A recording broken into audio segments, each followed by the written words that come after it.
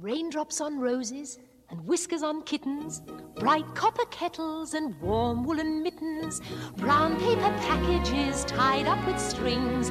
These are a few of my favourite things. Well, in the last episode of Favourites, Normie Rowe had some lovely things to say about Mike Brady, and Mike Brady is this week's guest. I wonder if he'll say nice things about Normie Rowe. Hello, Michael. Hello, Simon. I can be coerced.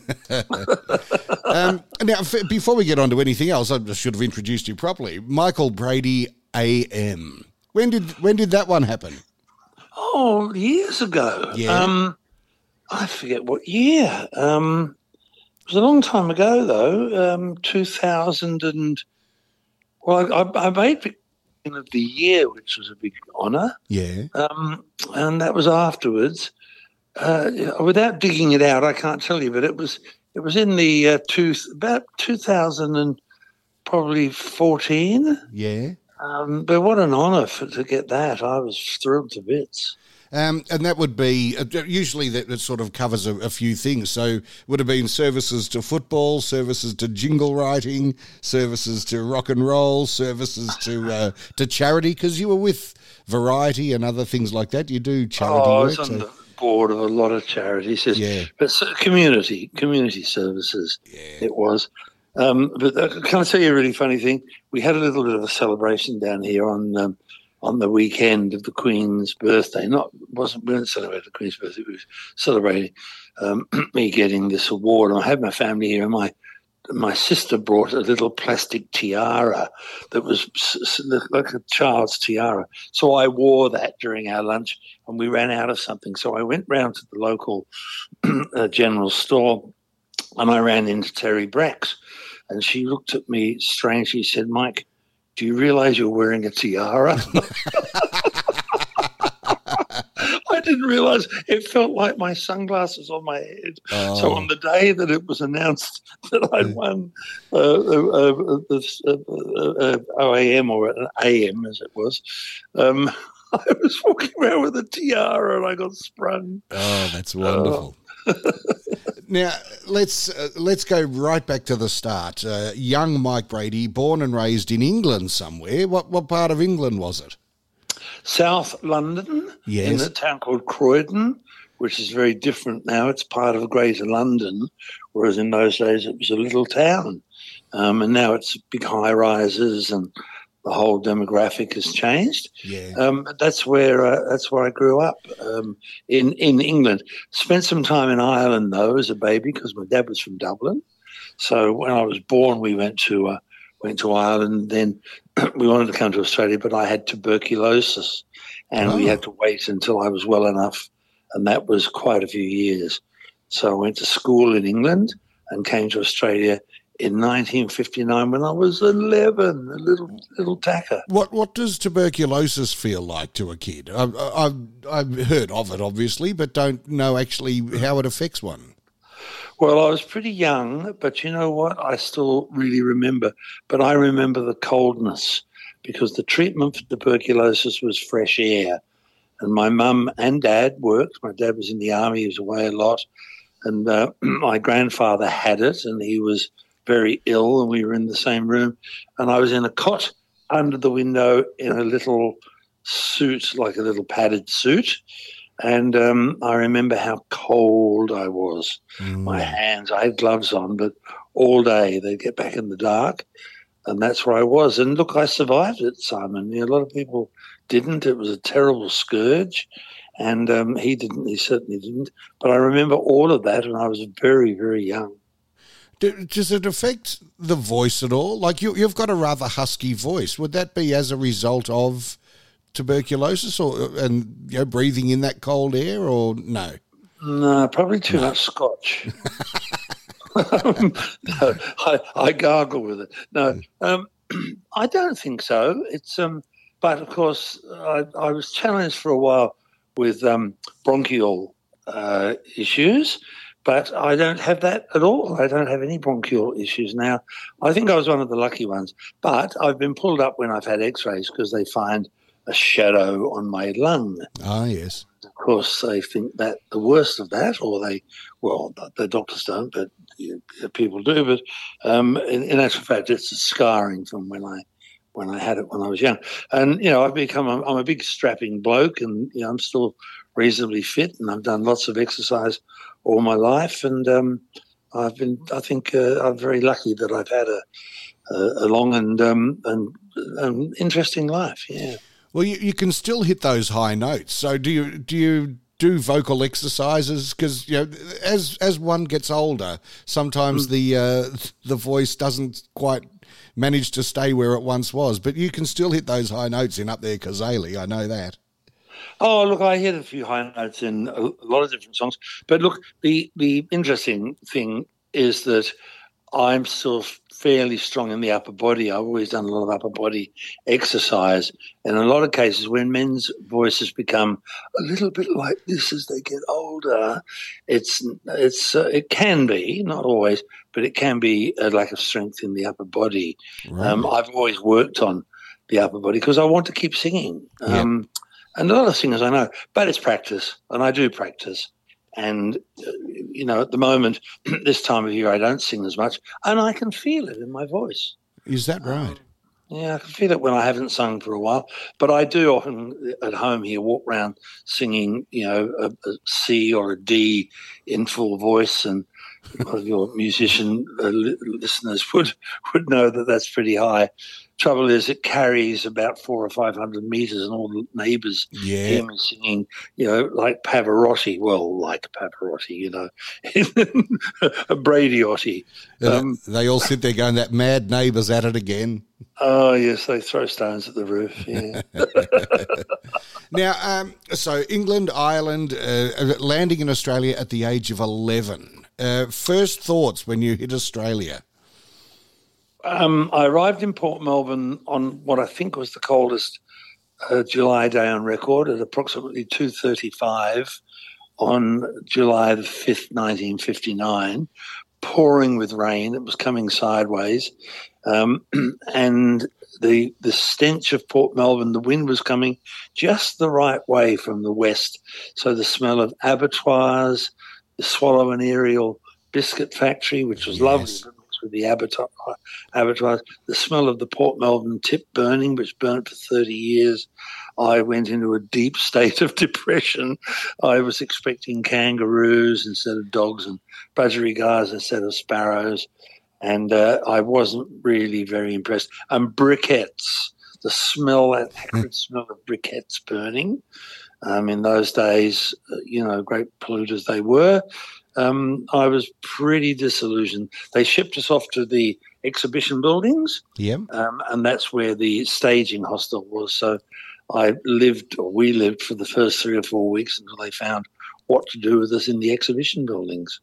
And school, because that's sort of middle primary school years, that would have been hard to adjust. Did you get teased for being a pom? Oh, yeah, but that wasn't so bad. What was difficult was to find a school because I wasn't very bright.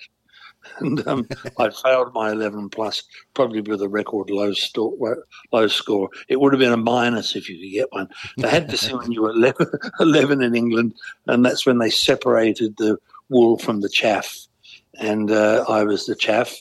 But I went to Australia instead. But I wasn't very, very good. Wasn't very good at all school things. Yeah.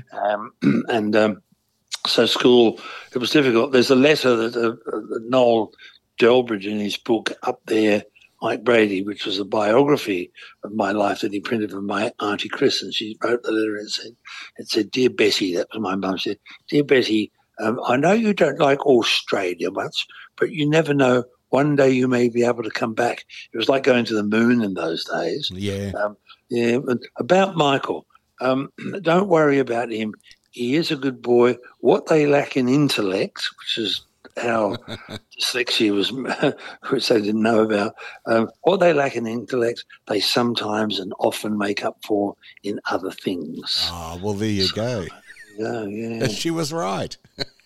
It turned out, she was the only person in our family who'd ever been to university or even secondary school for that matter.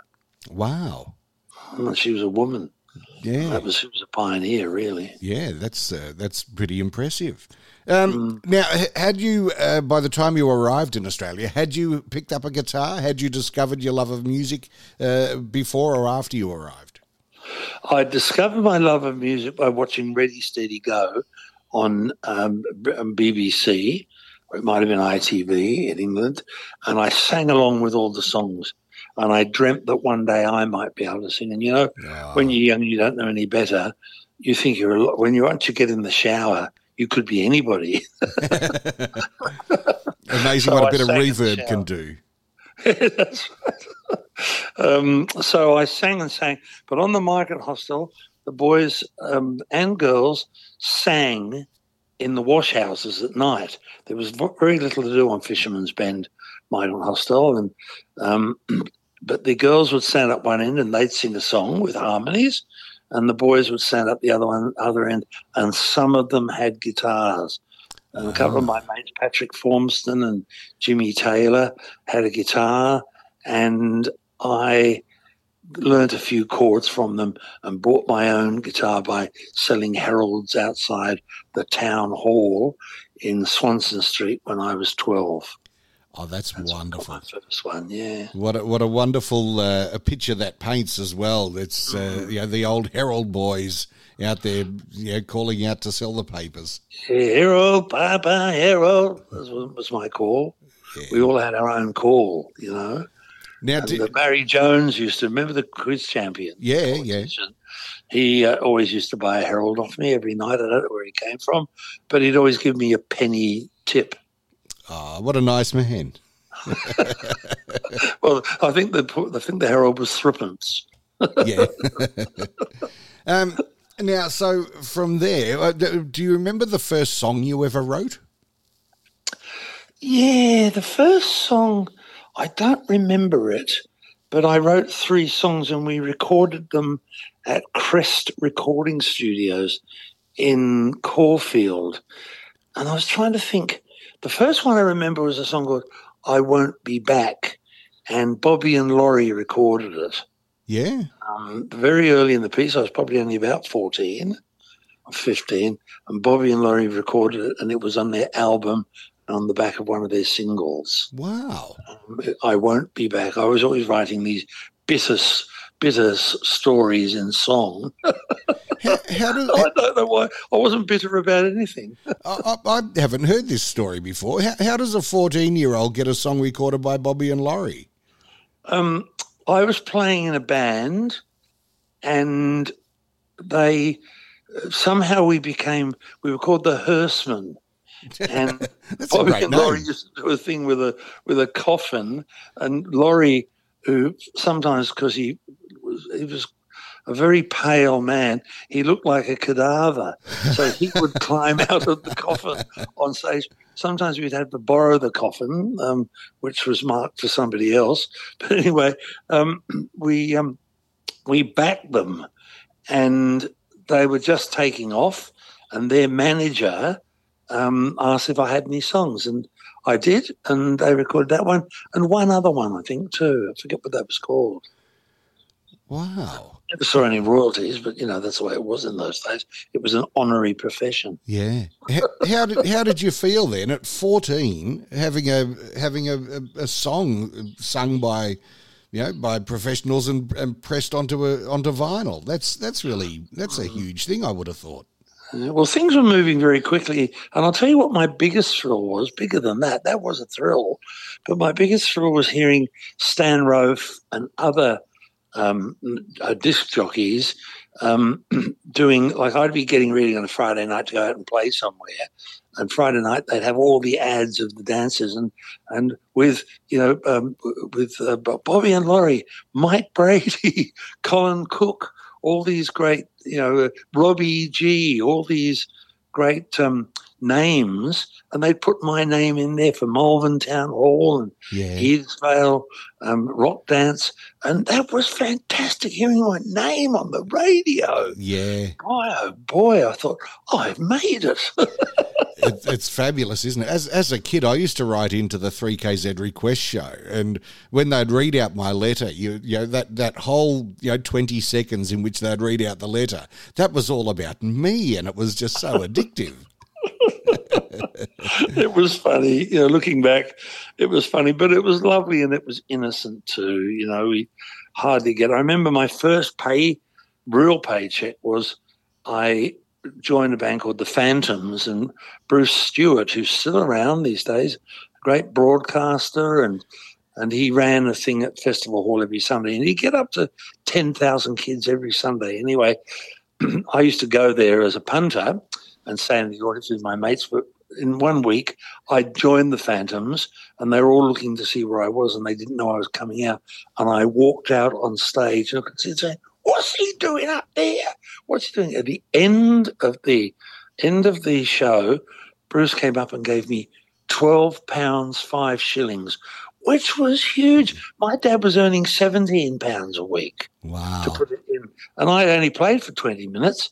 So I went out and I bought my mum a toaster. Oh, nice. Electric frying pan. This is what you could buy with that. And something else. I forget what it was.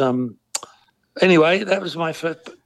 So not only did I get to play in front of all the girls, and that changed my fortunes with the girls, I might add, playing in the band, yes, but it changed my financial situation. So it was a great thrill. Yeah. Look at you as the doting son buying a toaster for his mum. That's beautiful.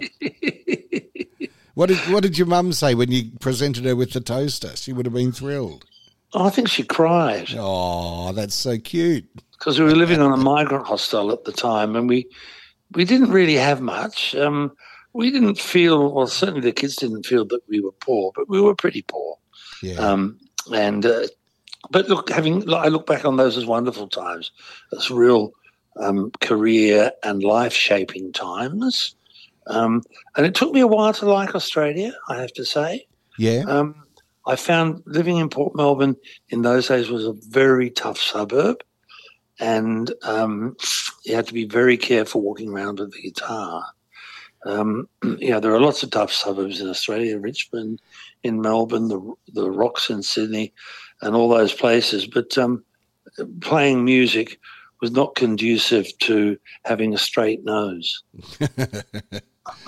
You were one of those sissy musicians, were you? That an I easy look target. after myself a bit. Yeah, because my dad was a boxer, and he taught me to box. Oh, that's handy.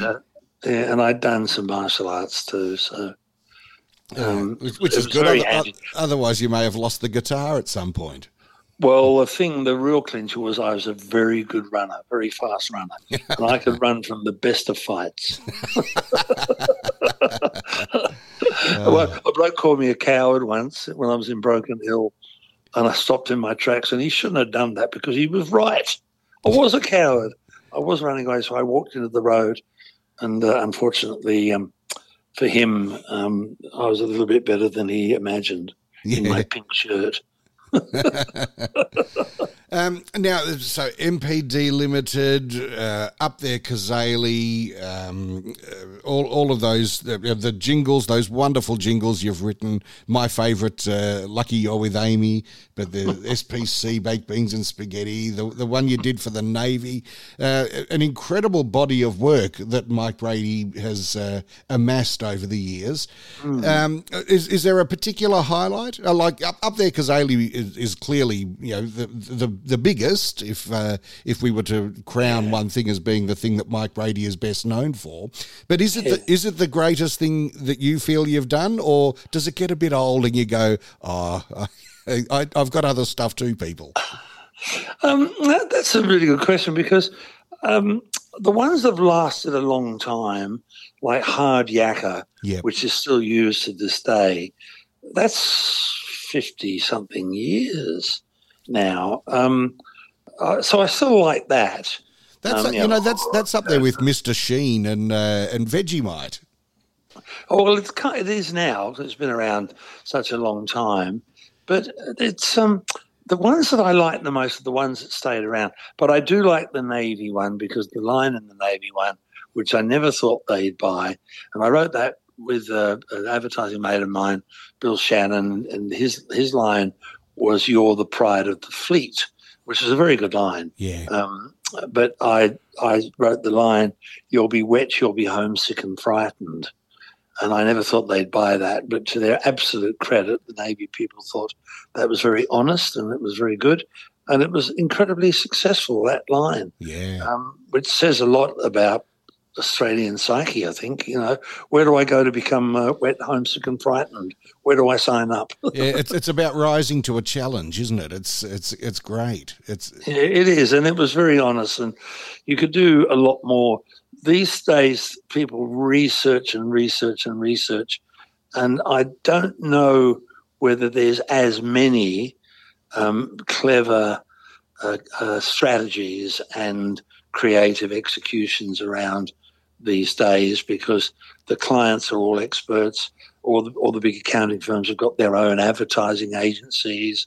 In those days, they were just brilliant people, and you had people like Peter Carey and Bryce Courtney, both of whom I worked with a little bit, who went on to write absolute worldwide bestsellers. And that's the sort of people they had. I think Brett Whiteley had a stint in advertising. I could be wrong there, but, it was a industry that bred a lot of clear thinking, creative people. And it was so exciting to work in it. Now, you're doing a show with Normie Rowe, which we'll chat about in a moment. But last week I spoke to Normie, and he said that his favourite thing that you've done is a song called Father and Son. Tell me about that song, because it's not one I'm familiar with, I must admit. Oh, well, I haven't recorded it yet. I've done it live a few times. I like to play songs live until, I think I'm ready to record them. But it's a song about my son who wrote a book, my youngest, and the story is the first line is, there was a man I hardly knew who made my mum his wife. He didn't have a lot of to say about his troubled life, and it goes on to say that that in my time with him, and I didn't get on very well with my father at all. He was very damaged from his stint in the Second World War. And Michael, my youngest son, wrote a story about him and showed it to me. And that basically was him introducing my father to me, who I finally understood. So I wrote that, and the song's called My Son Introduced Me to My Dad. Oh, nice. Yeah. So it's quite a moving song, I do it. I did it in some shows before Christmas, and it was people were asking, is there a record? So I will record it. I'm going to record this year. Yeah. Again, I don't know why, because the last one went putty. This one might go cardboard if I'm lucky. But, it's pretty hard for Australians now to sell records. There was an article in the paper a couple of weeks ago by Paul Cashmere, who's quite a well-known music writer for Noise 11, yes. Yes, and a very, very good supporter of Australian music, as are a lot, like, Billy Pinnell and people like that.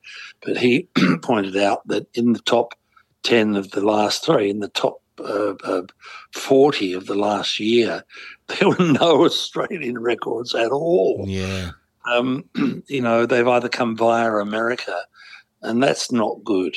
That is really not good, and I'm afraid COVID has made that worse. We now have been putting money into bringing overseas acts into Australia, calling it support for the Australian music industry. Well, it's not. It's support for the American music industry, and that's all the money now goes pretty well into people will pay $300-400 for a seat to go and see a big name that the government is subsidising, and not all of them, but quite a few of them, and they won't put $40 or $50 in to go and see a local act. So those halcyon days where the top 40 was 50% Australian and 50% overseas, the halcyon days of Normie and of me with MPD are well behind us. but we're still out tramping the boards. We can't really complain about it because that's just change, and change does happen. I just wish the government would wake up and understand that we do need our own music industry, and it just can't be old blokes like me. It's got to be young people and across the board types of music. I know that there was an attempt to relaunch a countdown type show a few years back, and it didn't really take off. But I really think we have a government broadcaster, the ABC, for a reason, and that should be to promote all things Australian. And I really think it would be great if there was whether it pulls a big audience or not. I think there should be something that the ABC should do that promotes Australian music talent. For those exact reasons, as you say, the problem with social media and the like is that all of our stuff that gets great likes usually comes out of other countries with larger populations. And so kids sit and stare at their phones now. They don't go and see live acts and stuff. No. Yeah. So it's sort of a self-fulfilling thing. We just flood ourselves with American stuff, and as a result, our stuff suffers. Well, look, you are right, and the ABC do. They're probably one of our better supporters, but they can't do it themselves. They need across-the-board support. We need a quota system. We need to bring back a quota. But, a lot of that quota that there is taken up by golden oldies, gold formats where kids are listening to music from 40, 50, 60 years ago. Yeah. And, it's not you've got some of the great community stations. AW play. AW is not a music station, but they play new music. They've supported. In my years at AW, we played lots of new music. Yeah, I do a weekly thing on my show where I called Simon's Selection, and I play new music by Australian artists. And you did it since you took over. Yeah, took over Saturday nights. I love you for it. In a man love type of thing. In a very manly way, yes. But yeah, I think you're right. I think there should be a quota system for, and there probably is, but I think it needs to be increased for Fox, Kiss, and Nova, who are playing the younger music. They should be required to play like 1/3 of all music should be Australian music. Yeah, most Australian acts though have to crack it in America, and there are bands like the Teskey Brothers who. Billy and I started playing very early in the piece of their career. They've done it without going to America, but most people have to go to America and sign an American record deal. It's not as easy as it used to be. It was never easy, really, but it's not. It's less easy now. And those days when there's a bloke called Murray Walding, and he's got this wonderful book called The Last Dance, and it's about all the rock venues in Melbourne over a period, and it's just a wonderful book. He's got a guide now to it. And when you look at it, every corner had a venue on it, and Melbourne was a great music town, even before rock and roll in the jazz era. Melbourne was like a mini New Orleans. Yeah, in fact, it's probably a bigger city. Philip and I spoke to Murray on Remember When a few weeks back about his book. So yeah, it's a great book, isn't it? Yes, it's a great book to have. I have it on my kitchen table, and I flick through it all the time. And I'm not preempting. We're actually going to do something together in the next few weeks. We're talking about doing something, a little project together. But they were wonderful days and innocent days where people could go and you could get a lemon squash or an orange squash, or a cup of tea or a cup of coffee. No drugs, no alcohol, no. They test your tea. They do tea testing. Make sure it was strong enough. Wonderful. Now, Mike, we should get into some of these favourites, given that's the name of the spot, favourites. So I have here on my page, I've got 50 things that you might have favourites of. I don't ask all of them. I just randomly point at it. I close my eyes, point at the piece of paper, and then ask you your favourite, whatever it is. Favourite sporting moment? Favourite sporting moment, Kathy Freeman. Oh, that's a ripper. The gold. Yeah, that is fantastic. For her and for her people and for Australia. Yep. Favourite magazine? Well, I can't. I used to love. This is terrible. Pics and Post. Yes. And People. Now I get. The Scientific Monthly. I've become really old. No. I get. I do. I like magazines. So I'd say Scientific Monthly is my favourite magazine at the moment. Well, you mentioned Post. I used to love that for, there was always, some quite attractive women in it as well. But aside from that, if you got deep into the Post magazine, there were always articles there on really interesting Aussies. Who live in outback towns, and there'd be a story about a guy who does artwork on corrugated iron and stuff like that. And I always found those stories and those people fascinating. I used to look forward to reading that. Well, the Etamoga pub, and yes, the cartoon, yes, and Ned and his Neddy, and all those things came from those magazines, and they were quintessentially Australian humour. I think we have now become the 52nd state of America, really, from the get-go. Yeah. And when you dig deep and unpack, because we use all American jargon, all that stuff. We used to use our own jargon, but we don't anymore. We talk like Americans. No, there's the Paul Hogans and Paul Cronins of the world are sort of few and far between now, aren't they? Oh, yeah. Well, even our politicians can't get it right. I think what did Kevin Rudd say? Fair suck of the sauce bottle. I think he meant fair suck of the Savoy. Yeah. And Daniel Andrews, who said, we're going to go out and we're going to get on the beers. Yeah, when they say beers, beers isn't beers isn't the right word to put at the end of that sentence. No. And the other one was another Kevin Rudd beauty, which I think shaped his election future, was when he used, not to be specific, but he used the word specificity. Yes, a detailed programmatic specificity or something. It was like that, wasn't it? Yeah. I think a lot of people thought, the word probably that starts with a W, but that's how we are.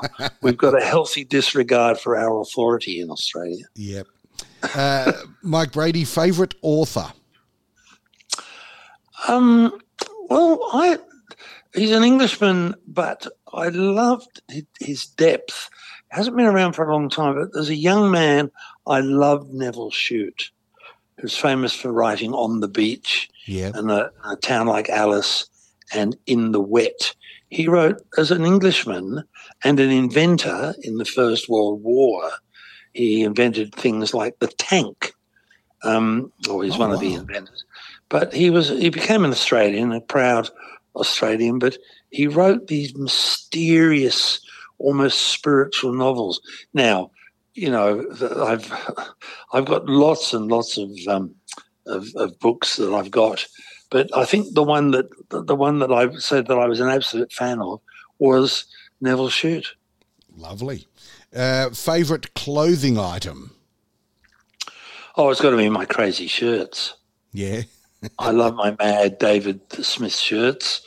I wear them whenever I can, and I'm starting a thing called the Society for the Prevention of the Mike Brady Society for the Prevention of Old Blokes Wearing Boring Shirts. Well, Tom Elliott can be signed up to help you out with the promotion for it, I think. And the Grubby Man. Yeah, Grubby as well. Yes, exactly. Yeah, they're both members. They'll be members. Favourite hot drink? Favourite hot drink? Chamomile tea. Yeah, that's not very rock and roll. No, it's not, but it's really calming and soothing. And, chamomile tea. I drink more chamomile tea. But, coffee. I love good coffee. And I have a good coffee machine, and I probably drink far too much of it. But every week you read a different thing about a coffee. 1 week is bad for you, the next week it's good for you. It's like fat. Yeah, like fat, like eggs, like everything. And last one for favourites, favourite beach. That should be a good one for you. Well, where I live, there are a number of favourites, but my favourite beach in Australia, I live on the west coast, near Wye River, and it's just beautiful. I mean, last night I went for a walk in the humidity and the spitting rain, and there on the beach, there was no one else but me just doing my walk, was this beautiful young woman. And I didn't speak to her. I think I just walked by. I was like, wow, there's nowhere in the world where you've got these deserted beaches so close to cities and all that stuff. So, the beaches around the west coast of Victoria and of course, the 90-mile beach in Gippsland. But my favourite beach over all of them in Australia is Whitehaven in the Whitsundays, where it's white silica sand. Yes. And it is absolutely superb. Stunning. If you discount the sand flies. Oh, fair enough. Yes, to pack the Aerogard. Now, Mike, you are performing with Normie Rowe. You've got a gig coming up at the Dandenong Club on the Green, 1579 Heatherton Road, Dandenong. It is on Sunday, the 18th of February.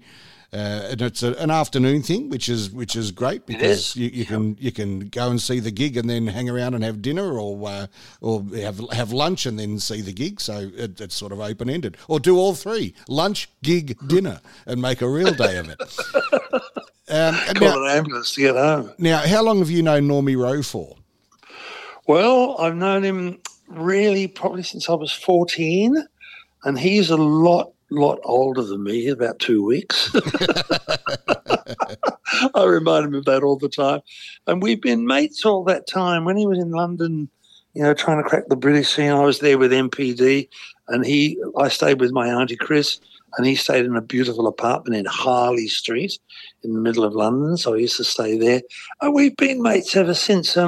We drift apart, we come together like mates do, and probably when we were younger, in some ways we might have been competitive, but he was huge, such a big star, and we were good mates, and we still are. And now, I suppose, the elements of our ego have calmed down a little bit, me included. I'm looking at Normie, but we had a pretty good run, and it's wonderful to work with him because we tell a few stories, and we were both there for those stories. And, of course, he is still singing Up a Storm, as you probably know. Yes. He's got I sing a medley of my greatest hit.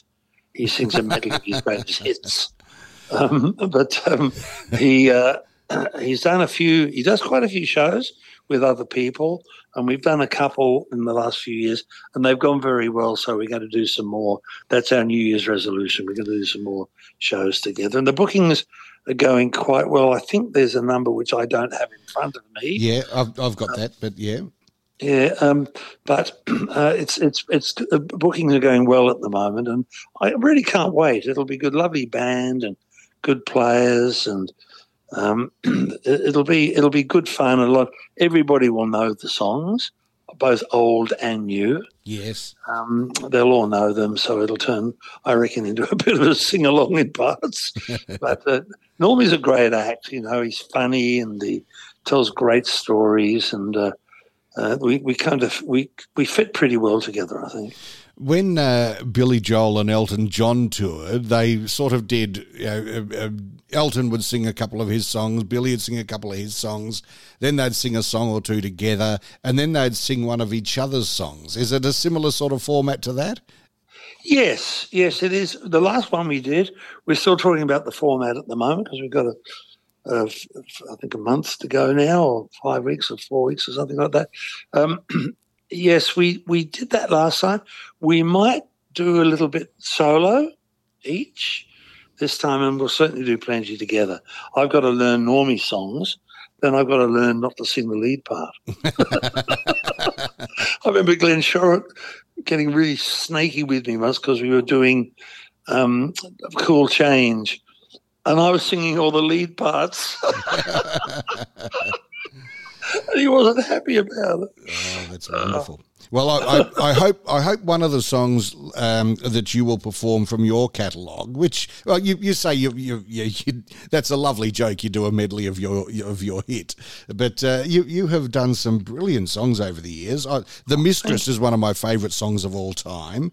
The Otway Light from your Bloodlines album is just a divine piece of music and songwriting, and paints a beautiful picture. So I hope you get some of those songs in there. And I also, and I know this sounds a bit sort of flippant and silly, but two of the greatest things that I think you've ever done are the Amy jingle, which should be a full 3-minute song, and also your Melbourne Cup song, that Tuesday in November. That is just every year when Melbourne Cup comes around, I trot that out and belt it out because it's such a great piece of music.